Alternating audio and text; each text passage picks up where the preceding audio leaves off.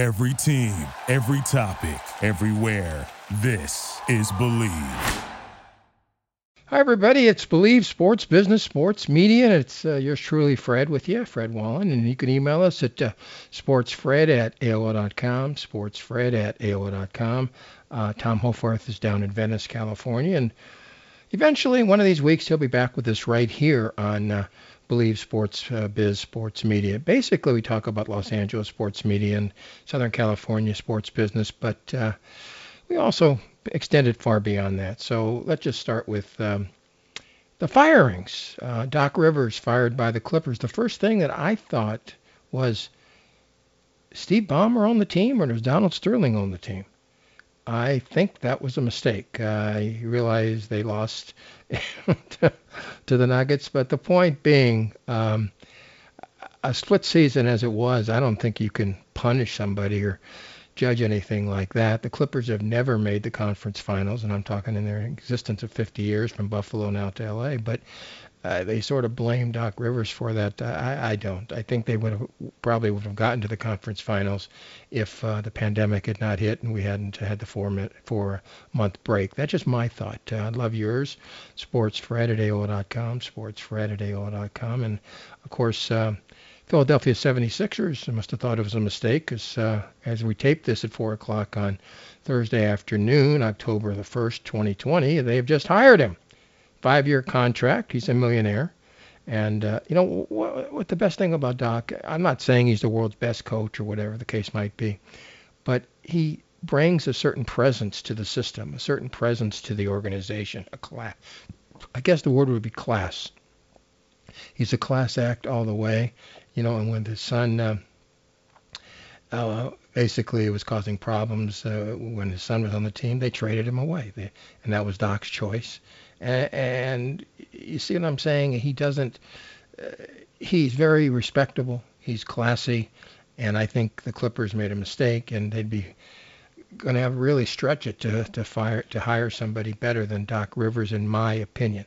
Elsewhere, as far as the firings are concerned, of course, a few days ago, the Angels fired Billy Epler, the general manager.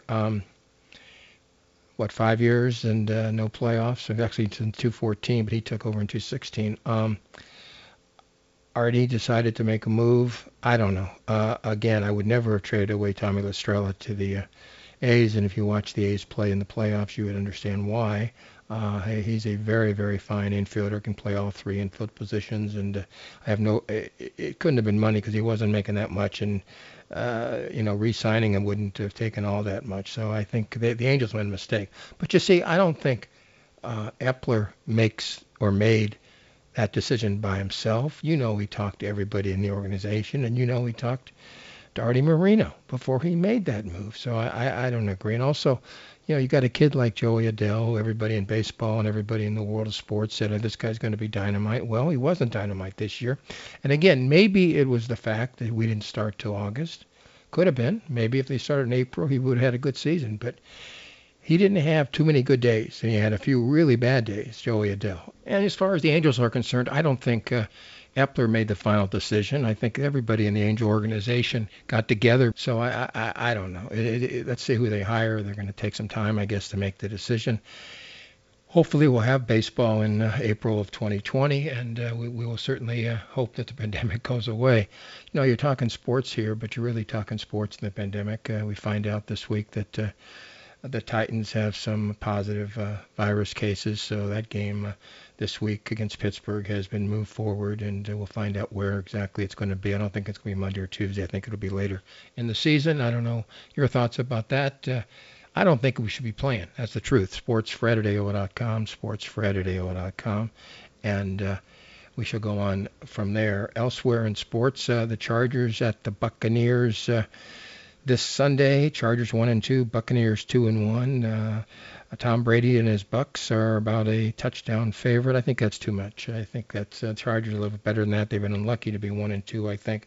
And you got to say, Justin Herbert has played very well. Tyrod Taylor will never get his job back, so the doctor that shot him and hurt him as far as the ribs were concerned is going to be thrown down in infamy if Herbert goes on to make the Hall of Fame. But he's very, very talented. Again, he's a rookie against the 20-year veteran in Tom Brady, but 7 points I think is too many.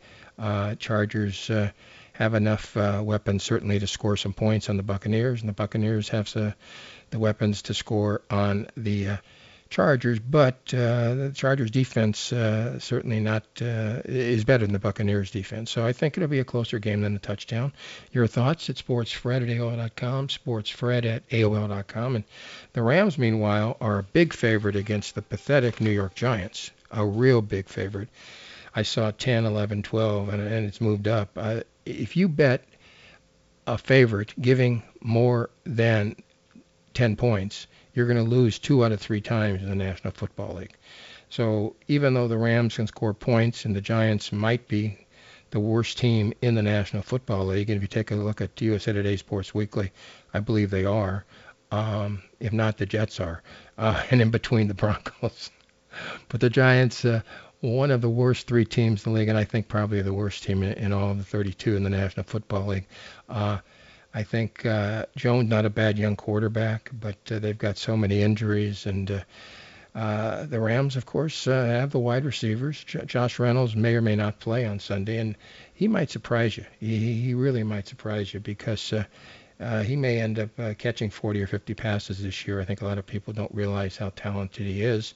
And, of course, they've got tight ends up the kazoo. And so I think the Rams will win, but I would never give double digits in the National Football League because, again, you're going to lose 2 out of 3 times. All right. In basketball, Lakers up 1-0 against a very good team in Miami. They win easily on Wednesday night, no question, and they play again on Friday night. Lakers are going to be a big favorite. They were, I believe, a 6 or 7 point favorite last night. On Friday, they're going to be more than that because they win by double digits.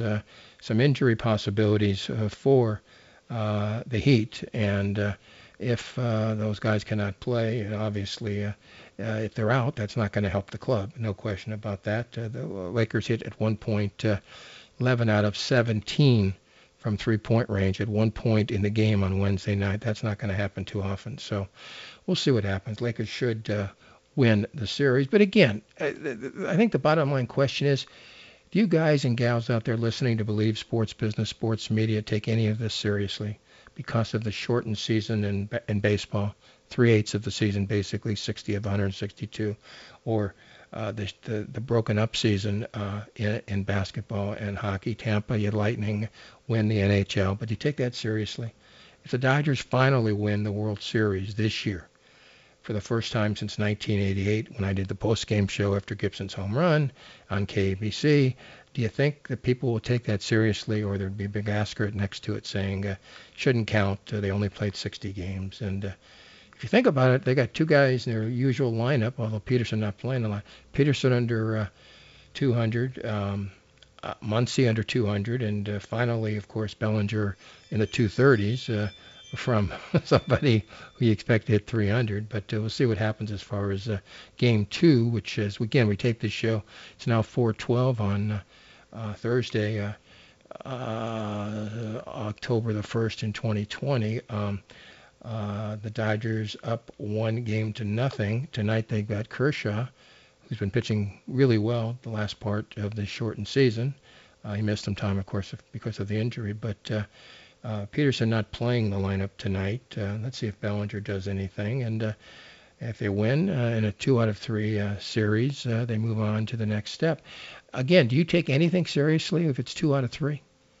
I mean, a team like the Dodgers win 71% of their games on the season against another club that basically a 500 team. And yet in 2 out of 3, anything is possible in sports. We know that. You know that. That's why the World Series is 4 out of 7. In 162 games, obviously, the Dodgers are the best team. In 60 games, the Dodgers are the best team. Are they the best team in 2 out of 3 or 3 out of 5? I don't know. It's hard to say. It's hard to say if Kenley Jansen's a dominant closer. He's certainly not what he was before. So we'll go on from there. The Dodgers certainly should win this series, and then they move on to the next step. And again, do you take it seriously? Will you say, hey, the Dodgers have broken that streak of not winning the World Series since 1988? Tell me. SportsFred@AOL.com. SportsFred@AOL.com. Big article today in USA Today about obviously the players on one side of the racial issue and the social issue, and most of the owners on the other side based on their donations to one of the two presidential candidates. And let me just say this. I have watched every debate for a long, long time, presidential debate. I remember Kennedy versus Nixon as a very, very young kid. You may like Kennedy, you may dislike Kennedy. You may like Nixon, you may have disliked Nixon. But that was a debate. That was a debate with, they talked about everything. They didn't call each other names. And I've watched all the debates since then, and there was nothing as deplorable as what we saw, I saw, you saw on Tuesday night. Nothing, ever. If you're anywhere around the world, you got to be saying to yourself, these guys are crazy. This country is nuts. And then Trump takes credit for the Big Ten bringing back football. Sorry, Donald, no. The reason the Big Ten brought back football is what you're famous for, greed. Millions of dollars in television money, millions of dollars in radio money. That's why they put the kids at risk, not because you talked to Kevin Warren, the new Big Ten commissioner. That had nothing to do with it. All right, hopefully Tom Hofarth will be back with us next week from beautiful Venice, California, the city where I was born. I hope you enjoyed the show. Listen to all the shows on Believe. Just go to all the apps, including TuneIn, my favorite, and you can listen to Believe. And I would love your emails at sportsfred@AOL.com, sportsfred@AOL.com. Until next week, like 167 plus hours from right now, may you be well, stay well, wear a mask. Thank you, Scott, very much, and we'll talk to you later right here on Believe Sports Business, Sports Media. Bye, everybody. Thank you for listening to Believe. You can show support to your host by subscribing to the show and giving us a 5-star rating on your preferred platform. Check us out at Believe.com and search for BLEAV on YouTube.